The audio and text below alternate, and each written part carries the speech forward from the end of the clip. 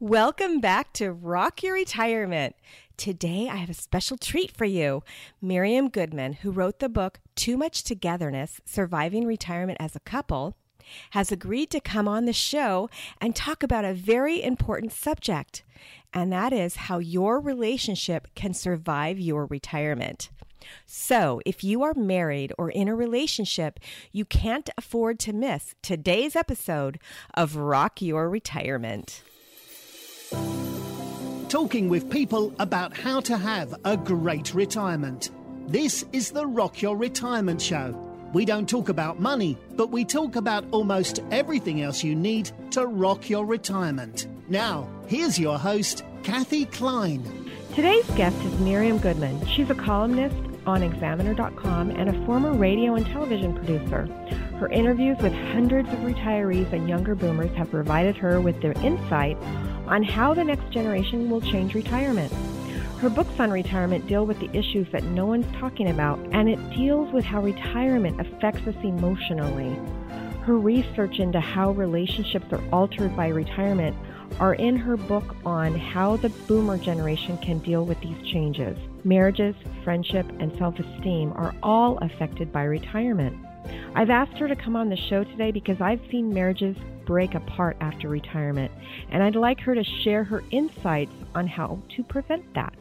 As you know, retirement's not just about money. It's about all the other things that your financial advisor never told you about, and Miriam can help us stay together after we retire. Miriam, among all the other things that you've done, you wrote a book titled Too Much Togetherness, Surviving Retirement as a Couple.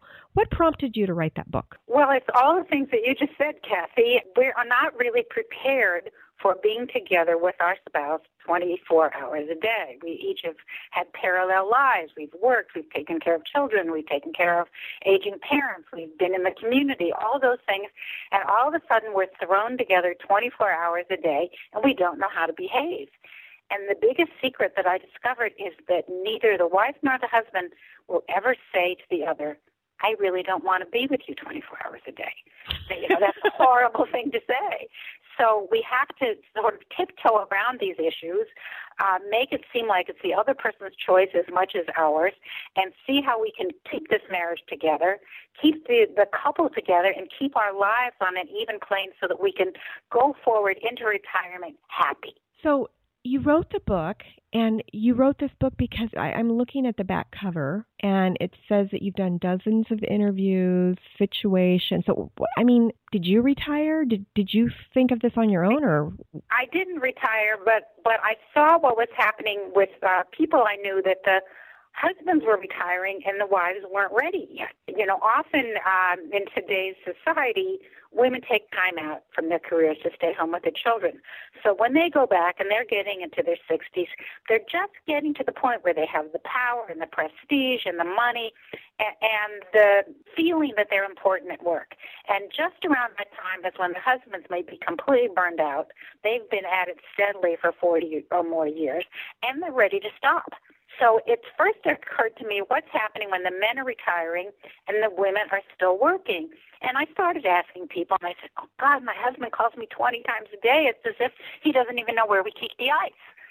And they were going crazy. And actually, I asked my own parents. My father retired, and my mother being of that generation, my parents would be 100 years old today, my mother thought she had to retire as well. And my mother was a newspaper editor, and their social life and their community and everything was kind of tied up in the fact that my mother was out there as a newspaper editor all the time.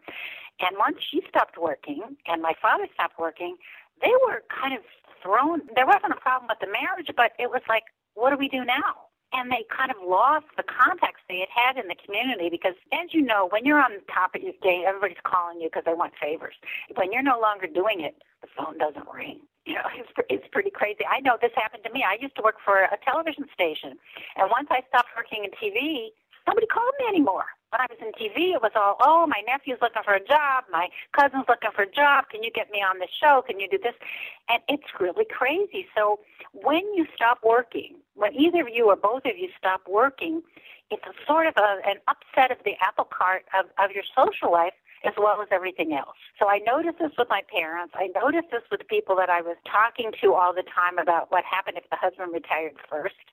And I thought, there's a book here, and there's something that nobody's talking about, because boomers are doing this their own way. That's the whole issue. We've done everything our own way, from our marriages, from raising children, from our careers, everything we had to create it. And all of a sudden, here's retirement, and we don't want to do it the way our parents did. I can completely understand. My husband is retired, and I'm not. Okay. So I'm one of those. I'm still working. I still enjoy working, and my husband is, we call him semi-retired, but there's a big age gap between the two of us. The difference is that we share a workspace, and even though he's quote-unquote retired, he still works because he sits on the board of a couple of different companies. So we'll be in the same room together 24 hours a day, but we're not talking necessarily. We might email each other because we're both on the computer. Isn't that funny? Well, that's not so unusual. But what's the problem is if you each respect the other's work. I've had so many women tell me, for some reason I talked to several women who were therapists and who used their home as their office. And they would say the husband would not really respect the fact that they were in the other room with a client. Not that they would come barging in, but as soon as one patient left and the next one came, he'd come in, oh, you want to have some coffee? Or, oh, look what I read in the paper today, or whatever it was. That they didn't respect that space. And I'm not saying that all men do this. I'm sure women are just as guilty. But the whole problem is you're sitting in the same room, you're working. He may have just seen a joke on the computer that he wants to share with you, and you're in the middle of doing something. It's a real sticky situation. I mean, maybe one of you better go in the bedroom with a computer. I don't know. I know. I completely understand, because I'll find my husband will tell me, oh, I said such and such to you.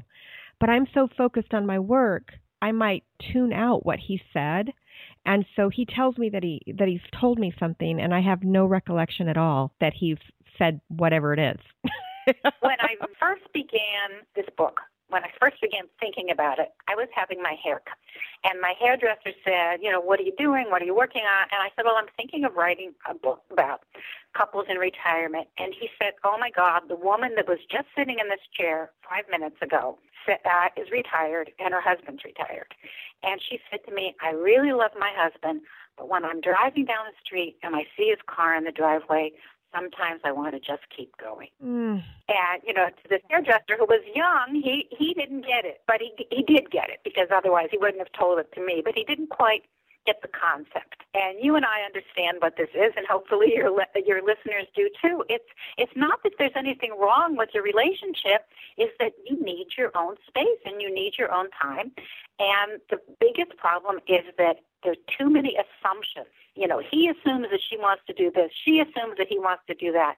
And they never really sit down and talk about it. So does your book tell people how to get out of that? Or what's your advice? Yeah, how do you get out? You do. I do have a lot of advice in there.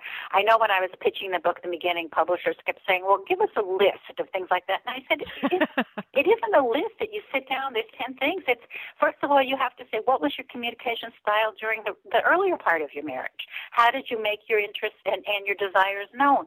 Do that. Then you each know each other's soft points, vulnerabilities, things like that, and what works. For example, the women who were still working and coming home and finding their husbands asleep on the couch at 5 o'clock in the afternoon were the ones who were going crazy. The usual idea is, tell them to volunteer, tell them to take a class, tell them to join some group at the library, whatever it is. And each woman said, well, in my case, I can't tell him what to do. He would say no. But if I talk to another guy, friend of his, maybe a husband of a friend of mine, and he wants to do it, maybe he'll call up my husband and say, oh, let's take this class together. Or another person might say, he would never do it if anybody suggested it. But if I get the catalog from the local college and just leave it on the coffee table or in the bathroom, maybe he'll pick it up and think it's his idea. So you have to really say what works in your relationship. And if you've been married long enough to retire, you should know what works and what doesn't work. That's the first thing. Did you find a lot of your friends were able to get their husbands out and doing things? I found that if someone else suggested it, for example, one woman I interviewed was still working. Her husband had kind of retired in a fit. He had really quit, but he called it retirement. They had an apartment downstairs, and their divorced daughter and her son lived in the apartment downstairs. So this woman would come home from work, and she'd see her husband laying around, and one day her daughter said to her, "Do you know Dad watches Jerry Springer and things like that every afternoon on TV?" I mean, this guy was an educated engineer, you know. She says, "I just don't know what to do." And so, you know, the woman said, "I've known your father for 40 years. He's got to come to this realization himself. Nothing I say is going to make a difference." Well, lo and behold, the 10-year-old grandson comes up to his grandfather the next day and says, "Grandpa, will you teach me to play tennis?" So, okay, you can't turn down your grandchild, right? So he gets up, he starts practicing tennis himself to get himself ready, and he starts teaching his grandson tennis. And the grandson says, "Well, I have a friend who wants to learn too." And he starts doing it. Next thing she knows, her husband tells her, "I've just joined the church." She says, "What? You know, we've been married for years. You've never gone to church once in your life." He says, "I know, but this particular church has an actors group, and they put on plays."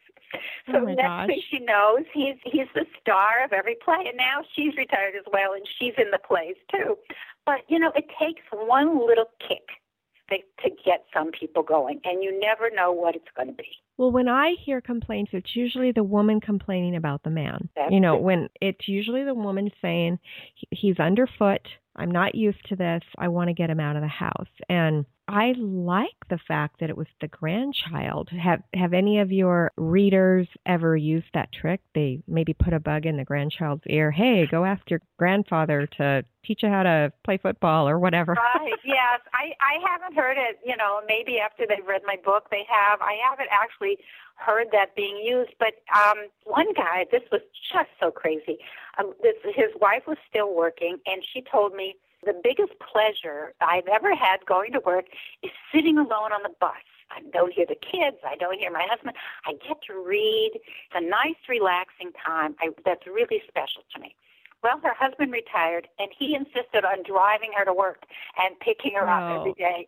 And those 2 hours that she used to have to herself, you know, she said, was absolutely gone. She said things were so crazy. She'd wake up in the morning, and he would have gotten out of bed before she did. She'd go into the kitchen, and not only was the orange juice and the coffee waiting for her, but her vitamins were laid out in front of it. And she said once she went in the bathroom, and the toothpaste was always already on her toothbrush. So to me, I mean, this was the craziest thing I ever heard, but I'm interviewing people, so I don't judge, you know. I said, And then the worst thing happened. He didn't like being home when the cleaning lady came. So he insisted that they fire the cleaning lady. And I did say, "Well, does that mean he's cleaning the toilet and washing the floors?" She said, no, I have to do it. But he just was so uncomfortable having her there when he was there, as if he didn't have it in his own brain that he could go take a walk or go meet a friend for coffee or whatever it was. Or maybe he could do the cleaning. Maybe so, yes. So everyone has a story, Kathy. It's really true that there's no one solution for everyone, but, you know, there's a lot of things that can work, and the first is communication, and I guess the second is respecting the other person's busyness, whatever it was. You know, there's a guy who said to me, "You know, I may be busy, she may be busy, but my busy is always more important." Yeah, you know, and it, even if it's such a thing as like you're out and he's out, and you call your husband and say, "Could you pick up the milk?" And he'll say, "Well, you know, I'm playing tennis with the guys. What are you doing?" She says, "Well, I'm having coffee with my friend, and I'm just not going to have time." He said, "Well, you know, my tennis is more important than your coffee." Or, you know, that's just an example. Whatever it is, people have to respect it. Whatever you're choosing to do in your retirement is important to you, and the other person cannot denigrate it. Right. How do you bring up that conversation? I'm I'm 50, so I don't technically qualify as a baby boomer, and I don't technically qualify as a Gen Xer. I was born in 1965, which puts me in nowhere land. Well, we'll take baby boomer if you want.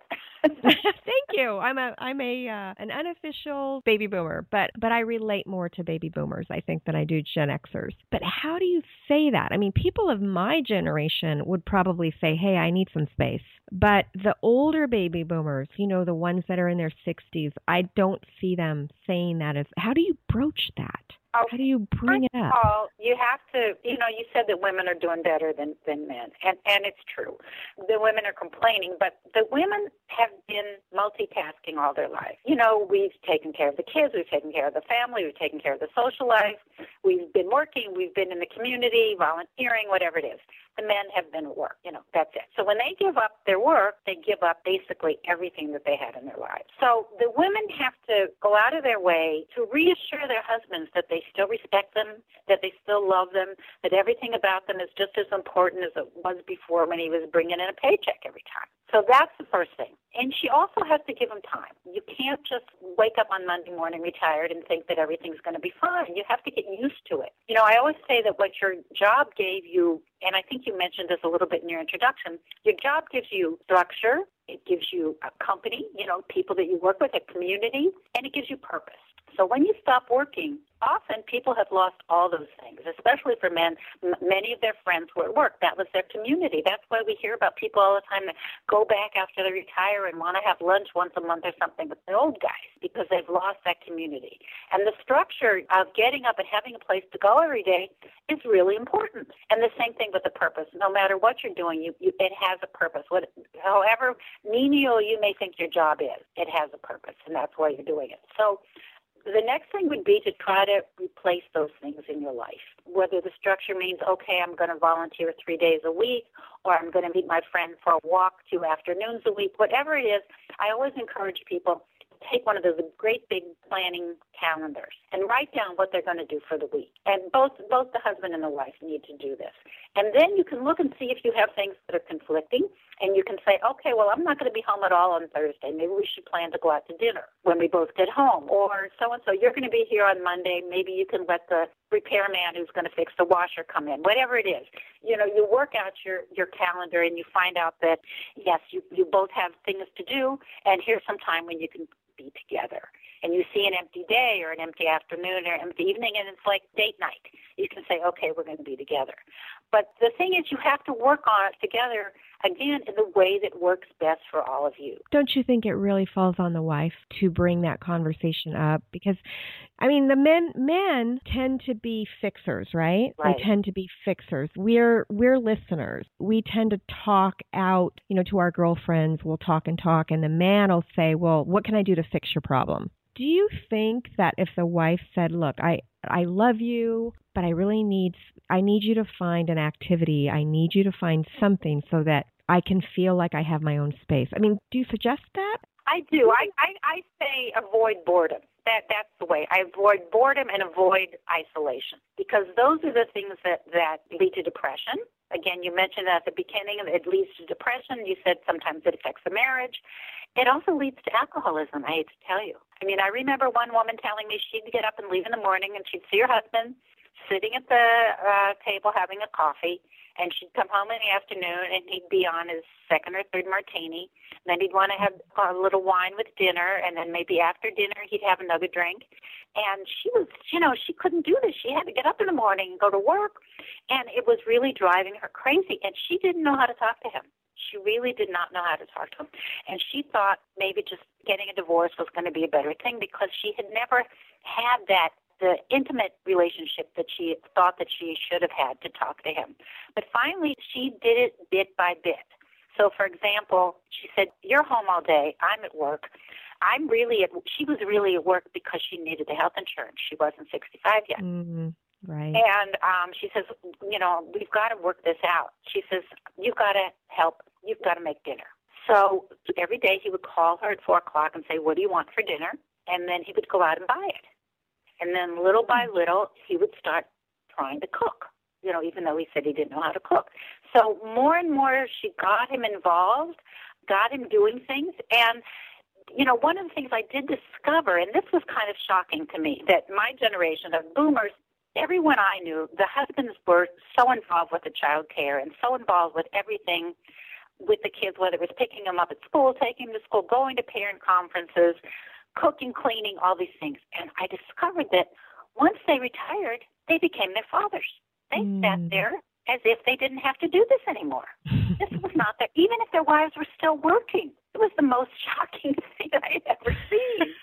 I said, well, I'm retired now. I don't have to do it. And, women have to broach that subject in any way that works for them. But it's what happens is when they get bored and depressed and drink and don't know what to do, it's a terrible, terrible feeling. I write a column.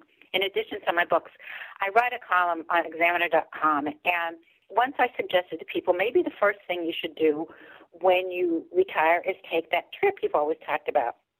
And a woman wrote to me at the end of my column. She said, it's a terrible idea. All of a sudden you're telling us to spend 24 hours a day together.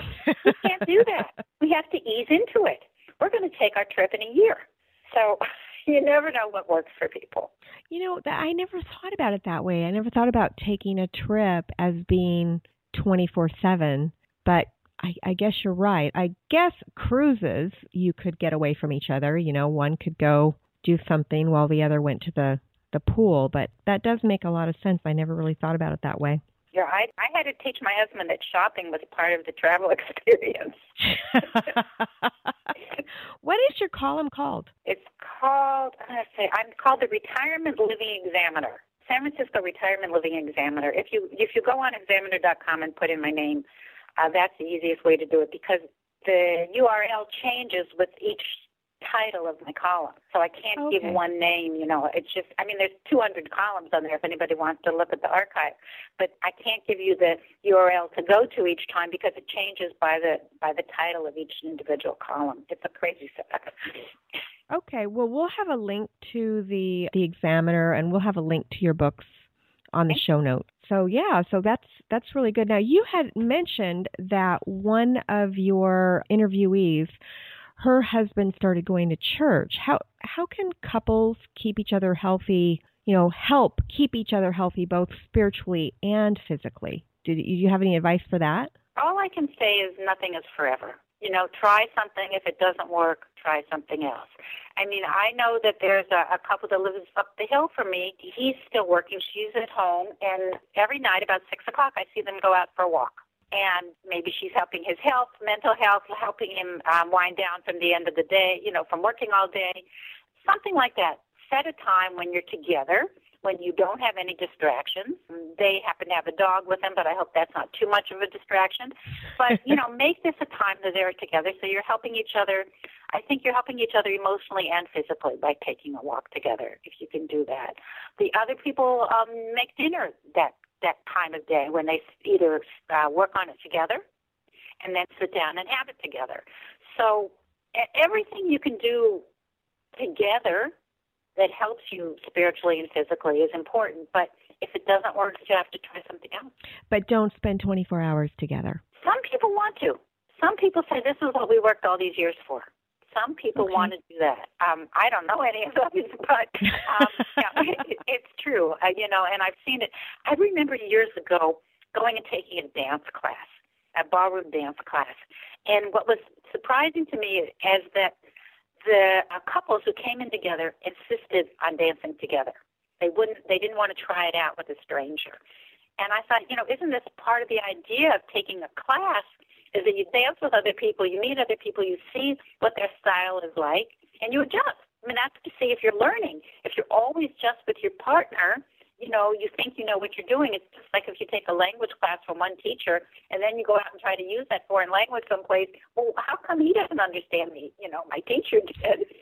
You know what I mean? So you have to keep doing these things out there in public. I think that's the most important thing. You can be together 24 hours a day, but even if you're on a trip, or you're on the cruise, you sit down and you talk to the other person at the table. You learn new things. Maybe you go off and play bridge one afternoon and he goes to watch the film. Whatever it is, you're still together, but you're giving yourself some space. Great advice. Absolutely great advice. And I know what you're talking about the dance class, because my husband and I have tried to take dancing a couple of times, and it's usually where I live in San Diego. Whenever we've gone to a class, it's usually about 30 women and 3 men. Okay. And my husband says, I don't want to dance with all those other women. I just want to dance with you. And so because of that, we don't take dance classes anymore because of the, if it was 30 women and 20 men, I think he would be better with it. But just for all you men that are listening, if you're looking for an experience that will let you meet women, take a dance class. Right. You will meet a lot of women. Good one, right. That's a good one. Yeah. Absolutely. Miriam, do you have any advice for couples regarding sex? I do have a little advice for women that men who are retired sometimes have a self-image problem. And their sexual activity sometimes reflects that they don't think of themselves as so macho, as so important anymore. And I learned this in interviewing with someone whose husband had been very active in politics. And during the 2008 or which election it was, he was being interviewed all the time on television, and he was considered an expert on certain things and being written about. He was feeling very good about himself, feeling very strong, and this was reflected in their relationship. And she said once the election was over and he wasn't the big cheese anymore and no one was calling him, she felt that letdown in his own self-image was reflected in their sexual relationship. So, again, I hate to put the burden on the women, but you've got to, make him think he's just as important now as he was when he was on TV or whatever it was that he was doing, when he was president of the company, when he was principal of the high school, whatever it was. It's about the self-image, and the self-image is really reflected in your sexual relationship. That's great advice. Thank you. And I think a lot of this really does fall on our shoulders. Men are strong physically, but women are probably stronger emotionally than men are. They're the fixers. And if we tell them that we need something fixed, they generally will comply if we can give them specific instructions. Not to say tell them what to do, but like you said, build them up. Give them something to do. Your interviewee who helped her husband learn how to cook, by first having him go shopping, do it in baby steps. That sounds like that's your advice, is to do everything in baby steps and not just throw in the towel. I just had thought of something when you said don't tell them what to do. I had a friend who was still working, and her husband had retired. He was quite a bit older as well. And he had been a doctor in research, so he spent most of his time in the lab and wasn't out there treating patients. But he had what was considered an important job. And he came home, and he became terribly depressed. But he didn't admit it. And she would say to him, you really ought to see somebody. You seem to be depressed. He says, no, that's not true. And I saw it myself. I went to visit her once, and she's a photographer. And she sits at the computer rearranging the pictures and whatever. And he sat in the room looking, basically staring at her back while she was doing all this. He wasn't reading. He wasn't watching television. He wasn't doing it. He was just sitting there watching her rearrange the photographs. And I was shocked because, I had known him as this important person as well. So she finally got him to agree that he would go see a therapist. And she insisted on going with him. I said, what do you mean? How can you do that? She said, I'm sure when he got there, he'd tell the therapist, there's nothing wrong, and my wife's just driving me crazy. She wants me to go, but really, I'm fine. And she said, I want to be there the first session and tell the therapist, look, this is how he's behaving. He's sleeping all the time. He's falling asleep here. He won't get up and do anything. He doesn't have any initiative. I asked him to pack for a weekend trip. I come home. All he's done is open the suitcase. She gave all these examples and then left. And then the guy had a very successful treatment, and everything's fine, But she said, I can't trust him to tell the truth. People lie to therapists just like they lie to anybody else. I thought that was brilliant. So go to the first session. Yeah, well, even if it's a medical doctor, a physical doctor, and the guy's been complaining about sluggishness or whatever, or she sees that he's sleeping more, whatever it is, these macho guys are not going to admit it, and they're certainly not going to tell the doctor. I just wanted to say one other thing about couples and doing things together and not together 24 hours a day. I think you need that schedule, the calendar I talked about, but be sure you leave some blank time. Even if it's not time that you're going to spend together. Just time for somebody to call you up and say, oh, let's go bungee jumping. You know, you can't say, oh, no, I'm sorry, I'm busy, I'm playing bridge that afternoon. Leave some time to do whatever it is you want to do, either together or separately. Or to do nothing. Or to do nothing, absolutely. Right, absolutely. That's great advice. Absolutely great advice. But you have talked to a lot of people who were either they've seen their husbands retired or they've retired. You've done a lot of interviews with people. So what's one piece of advice that you would give to somebody before they actually retire? Have a plan. You have to have a plan. You cannot retire on Friday and wake up on Monday saying, oh, gee, now I can clean out the garage. Cleaning out the garage is not a plan. If you wanted that garage cleaned, you could have done it while you were still working. Have a plan of what you're going to do, whether it's reading to kids in the school in your neighborhood or working at the food bank or taking a trip or spending more time with your grandchildren or getting out that easel or the typewriter, the computer to write a novel, whatever it is, know what you're going to do. Give yourself a plan. You know, people say, oh, no, it doesn't matter. Don't worry. I'm going to take long walks and I'm going to do this. Well, that's fine, but you have to be ready for 12 months a year weather. You can't take long walks in the middle of the winter if you live in the east or the north. You can't play golf 12 months a year, even if you live in California, because sometimes it rains. You have to have a plan of what it is that you want to do. And as I said earlier, nothing is in concrete. It can change. But have some ideas of what you want to do, especially the first few months, because otherwise it will lead to depression. That is great advice. Thank you so much. Second question that I have is, what if you're already stuck? You know, what if you're already retired and you feel stuck? Do you have any advice for that person that you're sitting across the table with to get out of a rut? What kind of advice would you give to that person? Depending on how deep the rut is, I might recommend therapy.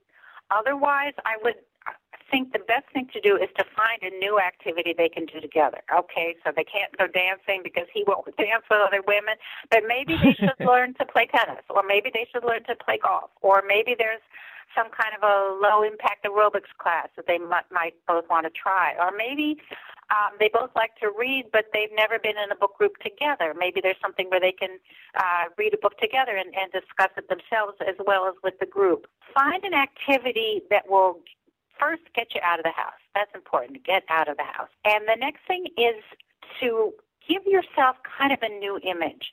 I've found that people who retire kind of let themselves go a little bit physically, especially men. They stop getting haircuts quite as frequently as they did. Maybe they stop changing their clothes as often as they should. They kind of think, I don't need to do that anymore. I think that's a bad idea. You do need to do it. You give yourself a different feeling if you're in fresh, clean clothes and you've just had your hair cut or you've just put on makeup or whatever it is that makes you feel good. I think that's really important, that people think of themselves as still a vibrant part of the community and not just some old guy who nobody's paying attention to. Great advice. Thank you so much. Now, I'm going to have a link to all of your books in the show notes, but if someone wants to contact you, how can they do that? The easiest way is through an email that I call retirement27@AOL.com, or you can go to my website, which is toomuchtogetherness.com. Okay, so retirement27@AOL.com or toomuchtogetherness.com. Correct. Okay, perfect. Well, thanks, Miriam, for coming on the show. You know, your work is so valuable. You could be saving a marriage today. So thank you. So. Okay. Thanks we a lot. really appreciate. Yeah, and for my listeners, we release interviews with retirees who are rocking their retirement, or authors like Miriam who can help you rock your retirement. So we release interviews with vendors who can help you with the sandwich generation issues, such as spouse who's aging, or a parent who's aging, or even grandchildren issues. If you'd like to get notified when we have some free stuff for you, you can go to rockyourretirement.com and sign up for our newsletter. So we'll see you next time on Rock Your Retirement. Thanks for listening to the Rock Your Retirement Show. If you are rocking your retirement or know someone who would make a great guest on our show, please send us an email at podcast@rockyourretirement.com.